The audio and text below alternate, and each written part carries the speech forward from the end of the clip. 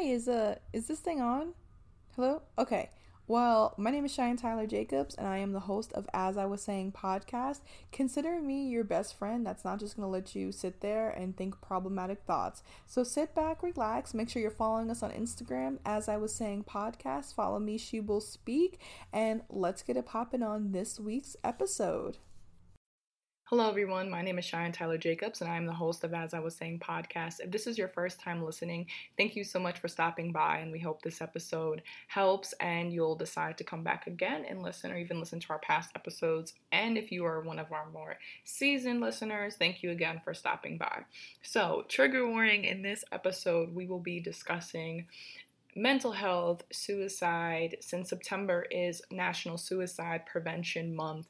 And I think that we really have been seeing how mental health comes in all forms. Doesn't matter your race, religion, creed, where you live, anything like that. It shows in many signs. And I think, again, in 2020, with everything that we've been seeing happening, I have myself been impacted when it comes to mental health and suicidal ideations, and unfortunately a lot of people around me have as well. So on this episode, I wanted to shed light on different factors, risk factors for folks who have suicidal ideations. I want to also talk about social media because I think with a lot of the isolation that we're facing due to COVID-19, we are now almost being made to kind of rely on these social factors, social networks to even interact with the people that we want to interact with, right?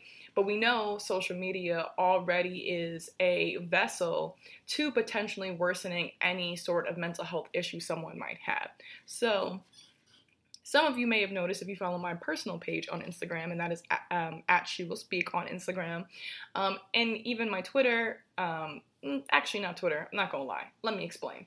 So I have been on and off social media, especially Instagram, because I actually wrote an article a while back ago, and I'm pretty sure the studies are the same, that Instagram has a lot of that feeling of depression and anxiety, and like something, an app like Snapchat is like a lot of the fear of missing out, right? So Instagram, because there's so many photos, let's call it what it is. Something can happen in California, and I'm based right now in Atlanta, Georgia, right? Something can happen in California, and before any news outlet can report on it, I can probably know about it based on social media and based on people I know, right? That live in the area, or that's how quickly social media moves. And I'm happy that people who are in the mental health field have been pointing out that we as people are not supposed to be taking this much trauma. We as people, I don't even think are recognizing how much trauma we are taking in, right? It's a lot. So for myself, I kind of had to incorporate these breaks in with using social media, especially because I do enjoy being on it. I enjoy connecting with people. I enjoy posting different thoughts, my work, X, Y, and Z.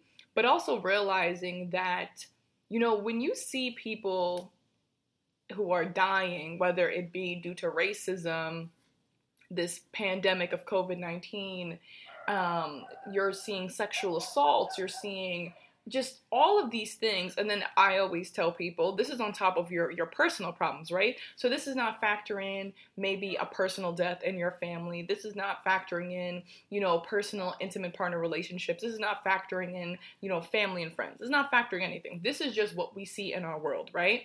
And I think one of the biggest signs to me that I needed to be like, whoa, this is a lot, and take a step back, was when things actually started becoming numb. When I actually, number one, I just stopped sharing, especially the deaths of Black people being taken through racism and police brutality, because I just personally know, like, that's very triggering to see videos of just people dying on camera. And I think that we want to spread awareness, but sometimes we have to either put a trigger warning or be mindful of what we're sharing. Like, you're literally showing someone dying on camera. That's a lot to take in.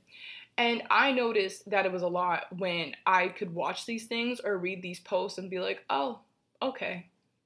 Because that's honestly how frequent it has become, where the initial sadness, the initial I want to do something, the initial all of that stuff I don't want to say it's gone, because it's not gone. I can feel it sitting in my chest, the action. I still take action in my own way. But I wrote a tweet, I would say a few days ago, that was literally like me typing on social media, and it's like racism, ... delete. This is just ... delete. We just need to ... delete. I'm tired. That is honestly my reaction. Like, I don't even have the energy to argue back with folks anymore. I don't have the energy to post things, because honestly, I don't even want to have conversations with people. Like, I don't want to have open dialogue that is non-essential to anything I have to do. Like, it's honestly to the point where, like, I go into my work and I honestly told my coworker one day, like, yo, you have to vouch for me that if I like pop off in here, it's because I've really been struggling, right?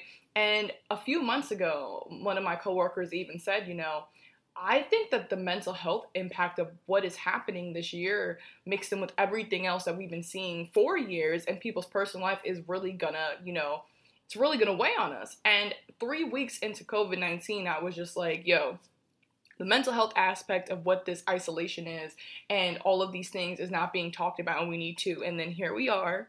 And I think we really need to have these conversations. So the first thing I kind of want to address, like, and again, this is my personal, because I feel like we've been talking a lot about social media, on social media, right? Especially now, I saw like these different apps are changing the regulations. You got TikTok having, you know, being bought. They don't want it. They don't want to. They want to regulate it. Facebook is now changing its thing where it's just going to delete stuff. We already knew Facebook and Instagram did that already, but now they're basically putting in their protocols like, yo, like, we could just come onto your app and just be like, nah, we're going to delete this. And I encourage everybody to take time off social media. So I have some statistics here for y'all. So it is estimated that about 25% of adolescents believe social media impacts them negatively, right? So that already shows the awareness. And 13% of 12 to 17-year-olds reporting depression, and 32% are reporting anxiety. Mental illness is a concern for like their adolescent health. And when it comes to the demographic of 18 to 25 years old, 25% of young adults, so that is the age of 18 to 25, report having some form of a mental illness. And this is through social media. Like, this is, you knowingly can feel that by turning on Instagram, by posting on Twitter, you just look at it, it's like, I can feel the mental health, you know, illness kicking in. I can feel the depression. I can feel the anxiety, right?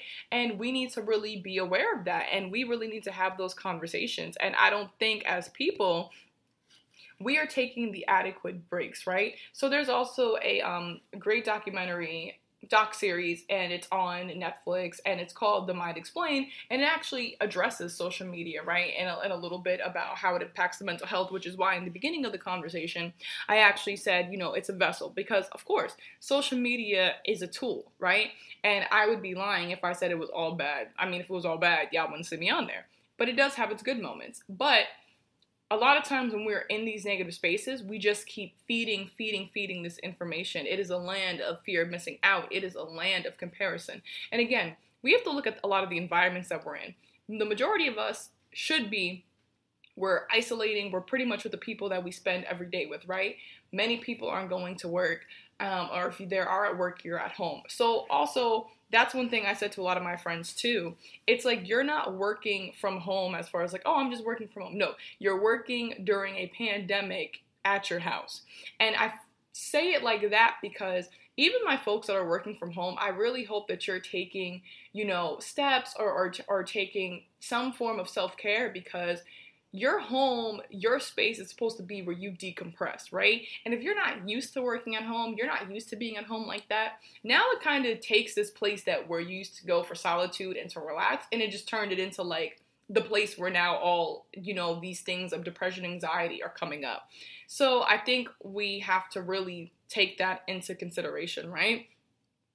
And when we talk about this trauma porn, and I use that term because I've heard it said many times, and I do believe that's what happens sometimes, where it's just constant, people dying, things happening, all of these different things. And personally, as someone who is a Black American, as a Black woman, right, it is very hard to see people that look like you die every day. It is very hard to know that people that look like you still have not received justice, right? And I think that, and I'm pretty sure y'all can hear it in my voice, we really need to address that we cannot keep doing this. We can't. On Instagram, it's called on Instagram, the ad is Real Depression Project, and it's the Depression Project. So their statistics state that 2 of the leading factors that contribute to, suicide is isolation and the feeling like a burden. And again, like with where we're at right now in September 2020, where we have been for months since like March of 2020, isolation is definitely up. And the aspect of feeling like a burden, because I feel like a lot of us are having these things come up, especially, it might not be y'all, maybe I'm just talking to myself, but I feel like when you're just sitting in your thoughts, you're sitting at home, you're sitting in your feelings, you're literally in your bag, right?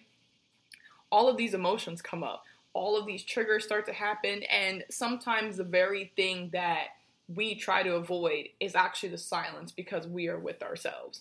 And when we talk about mental health, when we talk about suicide, a lot of times we honestly just don't know the signs. And I think it's really important to not only talk about suicidal ideations, mental health in September. This is a year-round topic because this is a real thing. There was actually a hashtag that I think it still happens, but I know it was like a project for a while, and it was like Faces of Depression, and it was people who were depressed and or committed suicide due to depression, and the goal of it was to actually show these stories that to most people you would think the person was quote unquote okay, like somebody I think went to the prom the night before and the family had the pictures and it's like their daughter was so happy and they were like, yeah, they were struggling, but it was like past few days they were good and then committed suicide. Or it's like a father who took his kids out, went fishing, all these things, and then it's, committed suicide. And it's so heart-wrenching to hear these stories, but for a lot of people, this is what mental health and depression, anxiety, and suicide looks like. Not everybody is crawled up in the corner of their room crying. And even if they are crying, that's not what they show the world. Listen, I like have friends that I tell honestly sometimes when they be like, what you doing? I just got out of crying from the bathroom at work. I think a good amount of people have been at their job, been at the store, been at someone's house and had a whole breakdown in the bathroom or somewhere, closed off, and then just kind of got yourself together and then walked back out into the world like nothing happened, right? Because we feel and we have a society where it's like it is not okay to discuss mental health. It's not okay to ask for help. And especially if you're someone in a marginalized community, we even have within our own narration, like as someone who is Black, I was always told like mental health is not for Black people. Like we don't see therapists, we don't have these problems. And not only do we not have these problems, you don't want these problems because then you're Black with mental health problems and it's like you can't do that. Instead of recognizing that depression and anxiety are often triggered by life events. Again, we are in a year of many deaths, of illness, of all these different things, right? In a pandemic that nobody saw coming. Like, I don't know about anybody else, but in my 5-year plan, because I'm 25, so now we going by 5. So when they asked me in 20, where do you see yourself at 25? This was nowhere in like that list. So everyone has these plans. You had goals. You had all these things you were going to do. And then it just kind of, wipes away, right? People losing their jobs, people losing loved ones, people losing relationships. I know so many people who were in relationships at some point during this year and now they are not, right? So we have to recognize we have all of these changes, and the thought that is not going to impact us is actually hurting us, right? And so first and foremost, anyone that is struggling right now or any other time, it doesn't have to be in 2020 during all of this, it is okay because it is real. Your mental health and what you are feeling is real, and to really address it, we have to be honest. So first, the number for suicide, for the National Suicide Prevention Hotline is 1-800-273-8255. So I just wanted to give that out because, again, having any type of mental health issue does not make you weak. It does not make you crazy. It does not make you any of those things we tend to tell people because we are afraid of asking for help. So I'm going to actually read some facts and some different risk factors from the American Foundation for Suicide Prevention, right? And so I'm not sure what they're doing, but normally they're the organization that puts on a lot of the marches and walks during Suicide Prevention Week. I don't know what that looks like during COVID, but I will get that information for you.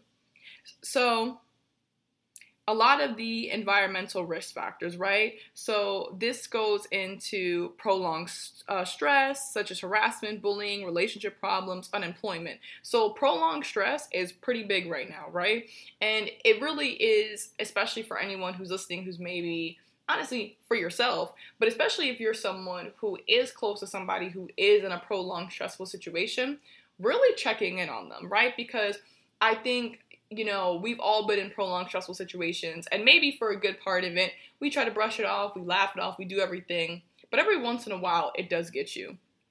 Stressful life events like rejection, divorce, financial crisis, a loss or a transition. So someone getting a diagnosis, somebody losing someone very close to them. All of those things are risk factors as far as environment.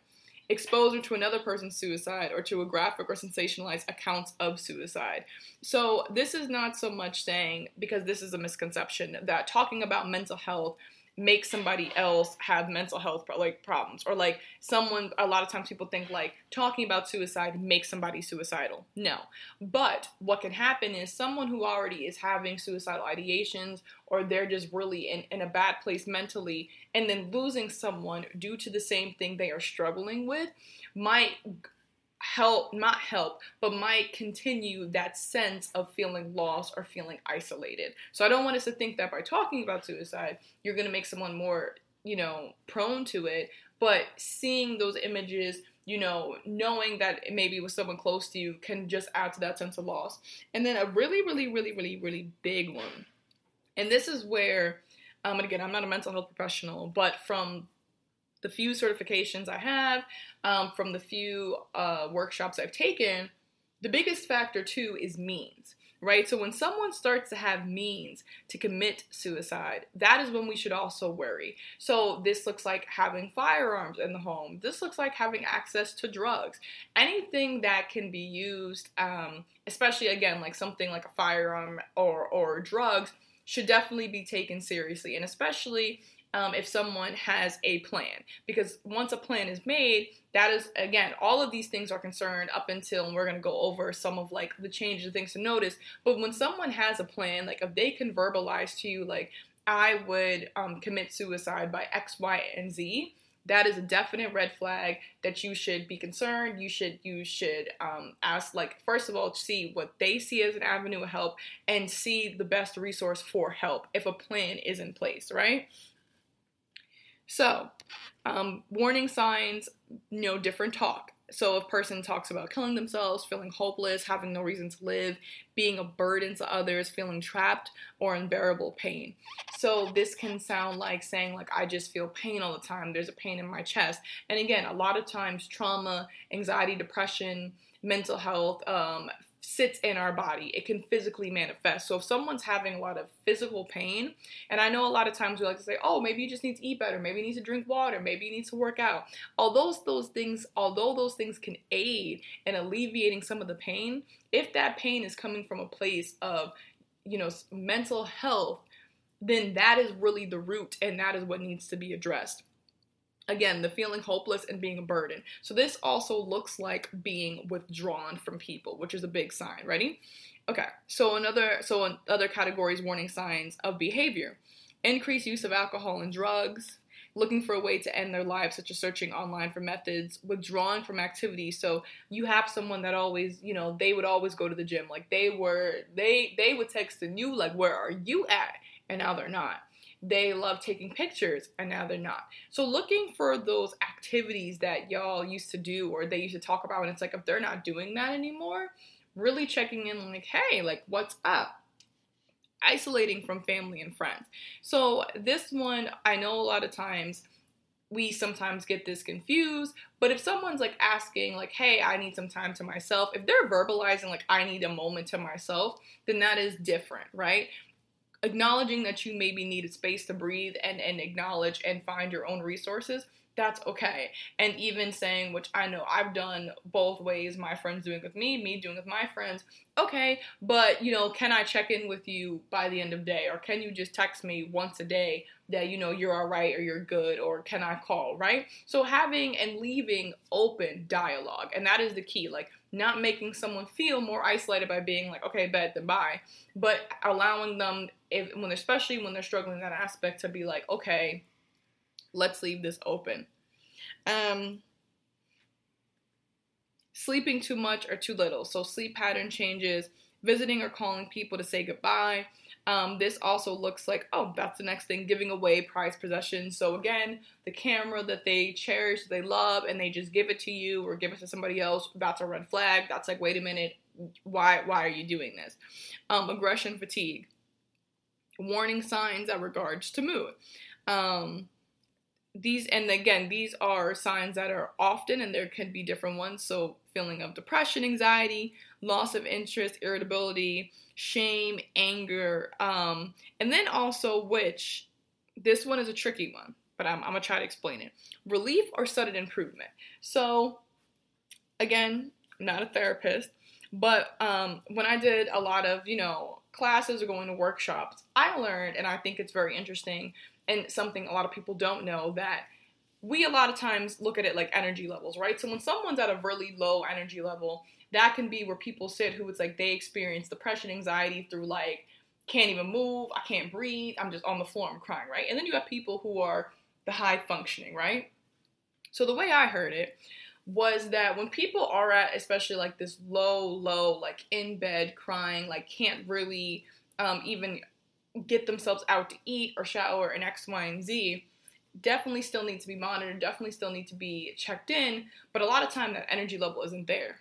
So that sudden relief or that sudden kind of like, oh, spark of energy that you're like, okay, great, they're at a better place, that is still something to worry about, because that sense of relief and that sudden improvement could, one, be someone accepting the fact that, hey, I have a plan, I don't plan to live anymore, and, you know, I'm going to end my life. That sudden improvement could also just be an energy spike, right? And when you have that energy back, you might now be more energized to now think about a plan, because when you were at this lower state, your mind couldn't even, you know, do that because you were just in this space, right? So when someone just randomly kind of goes from like being deep down, like again, and then all of a sudden it's like, oh, I'm fine, that is still cause for concern, because it's like, okay, well, what is fine? Like, let's still check in. And some changes that aren't on here, and once again, this is the American Foundation for Suicide and Prevention, also looks like a lot of changes. So again, I know this episode is being recorded within COVID-19, so I'm referring back to it a lot, but because this is a time where a lot of people are experiencing prolonged stress, suicide ideations, so this, you know, this also looks like changes, right, to your physical appearance. So somebody who always, maybe they got their hair cut a few times, maybe they tried some colors, but this time they dye in their hair and they cut it off in X, Y, and Z. And again, this is different in many people. There's a lot of people who just, I'm one of them, you know, I start new journeys and I'm just like, you know what, I'm going to cut my hair, I'm going to color my hair, I've been blonde, I've had braids, I've had my hair like shaved in the back, all of it, right? But it's looking at all these patterns. So if somebody's depressed and they have like maybe a sudden spark and all these things and now their hair is cut off, it's kind of like, okay, you know, what inspired that look? Again, dialogue. Their outfits change. Maybe they had a specific look and now they're maybe not even changing their clothes.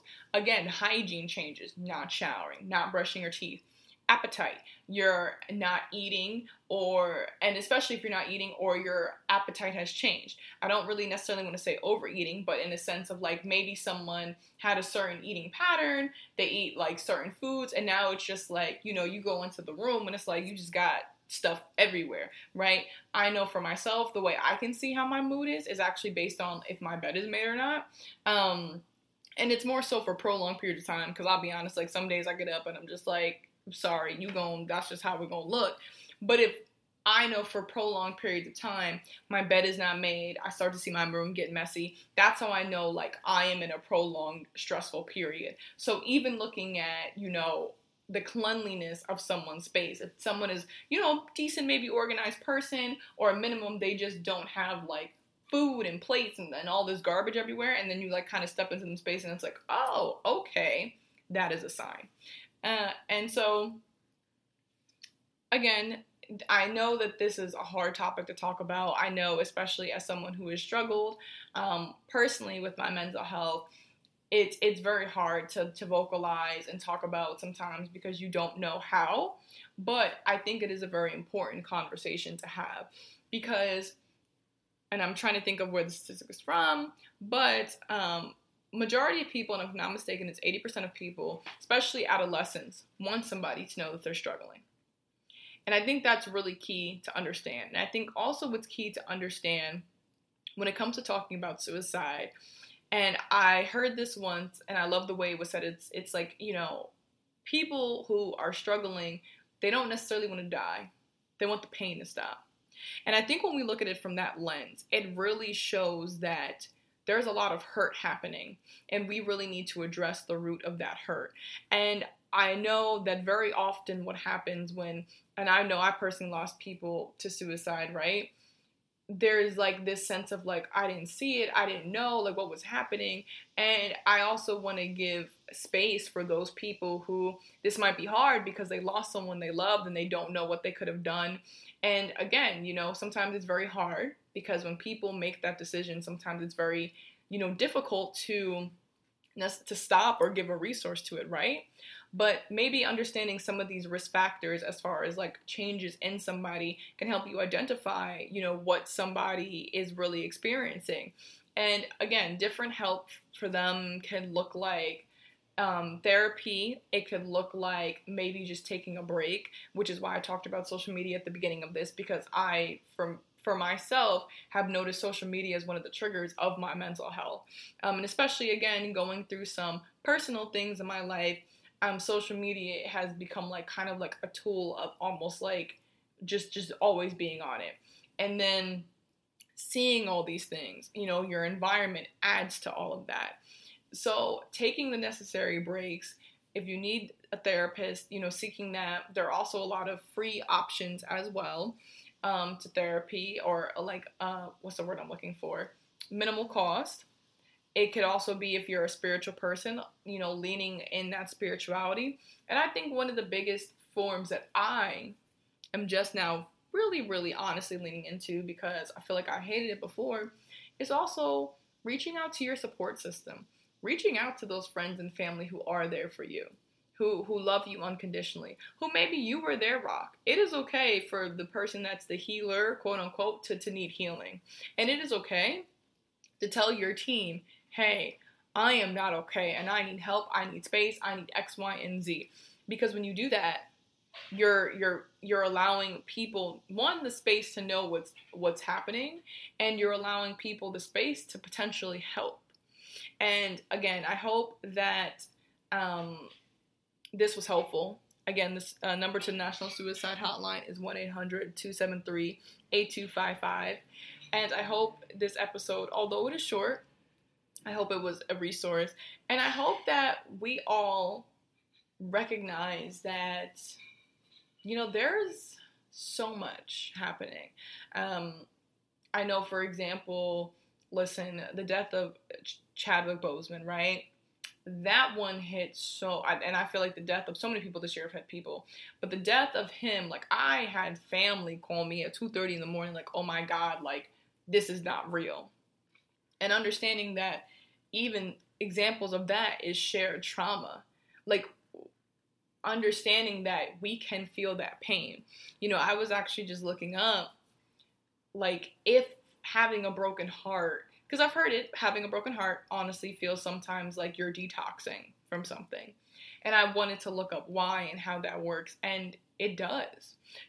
Having your heart broken, which can be from a loss, again, a death, it could be from a relationship breakup, and it could just be from seeing things in your life that really just break your heart, seeing police brutality, seeing racism, seeing homophobia, that breaks your heart that we see those things. breaking of the heart and like honestly wanting something better activates those same brain waves of someone who might be experiencing like an overdose or a drug withdrawal. And I think that is very interesting of how our emotions could be that intense that it honestly creates like a feeling of pins and needles and like your heart is beating. Like again, like I've definitely experienced broken hearts within my life. Recently, you know, this year I've experienced broken hearts, and at one point recently it really felt like I couldn't breathe. Like I was just like I was telling my friends like I can't breathe. I feel like I'm shaking. I don't know what like I was like I have never been withdrawing from any type of drug before, but I know what pain feels like, and this feels like I don't know how to describe it, and I don't know. And definitely head over to As I Was Saying podcast on Instagram. I would love to hear y'all thoughts.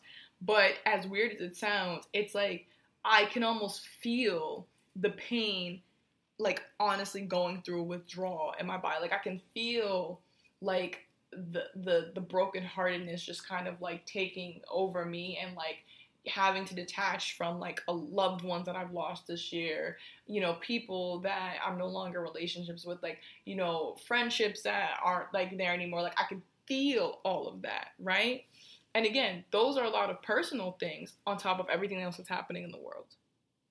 So, with that being said, I'm hoping that we're all taking care of ourselves. I'm hoping that we're all taking time to rest, to breathe, to really have those conversations. And most importantly, I hope we're taking time to allow for the grief, because I feel like we have a very moving forward culture. Move it forward, push it through. And we're not made to take all this trauma in. And that's why I think it's so hard to push through. So it's time at some point for us to feel the grief and go through that process. And it's hard. It really is hard. But I think it is necessary. And I saw something the other day, and I will close on this note because this is where I personally am, I feel like, with life, where it's like some of the reason why we feel like also we can't move from the spot we're in. And this is, you know, not so much at this point now talking about suicidal ideation. This is also for people who might be struggling with the depression, anxiety, and feeling like I'm just stuck, which I think 2020 is like a very big theme, like feeling like you're just stuck, right? And it was a post on social media, so I said it's not always bad. And it was like, the reason why you might be stuck or suffering is because you're trying to be the person you were before pain and before trauma, and that person no longer exists. And that was a lot for me, y'all. And I like the way the post said it, because it wasn't saying it like in a that person don't exist, like get over it. But it was saying it like the person who went through those things, it's like they're not there. And it's not a bad thing. It's like anything else, and I believe it after doing a lot of work on myself. Nobody can break you. You can be dented. We can maybe have another shape. But I used to tell people, and honestly, I said it recently, and it's like, if I had the energy for it, I'd be like, never mind. But it's like, I told someone, like, you have pieces of me. And then I realized nobody can have pieces of you, because you can't be broken. Like, you cannot be broke. You are whole in yourself, right? And I think sometimes we go through these things, and it kind of goes back to the episode I had before of like, there is no normal at the beginning of COVID, and how COVID was going to change the world. Some of us are trying to go back to who we were before even 2020 happened, right? Like, we're just trying to go back that far. We can't. We've seen too much. We've experienced too much. That person we were before we experienced those things is a changed person. And we just kind of have to flow and now heal and figure out, well, who is this person now? And that's okay, because it's one of the, I guess you can say, the ironies and bittersweet things about life. It's like, that's what life is. A constant journey of ups, downs, love, heartbreak, challenges, wins, all of that. So thank you for listening. Make sure you're following us on Instagram, As I Was Saying Podcast. Make sure you're subscribing to us. And actually, in addition to being on Apple Podcasts and Spotify, we are now on Stitcher. So if you have a Stitcher account or you want to promote the podcast through there as well, please be sure to do that, and please be sure to share this with a friend to listen. Thank you all again. Enjoy the rest of your week. My name is Cheyenne Tyler Jacobs, host of As I Was Saying Podcast, and I'm looking forward to y'all coming back next week.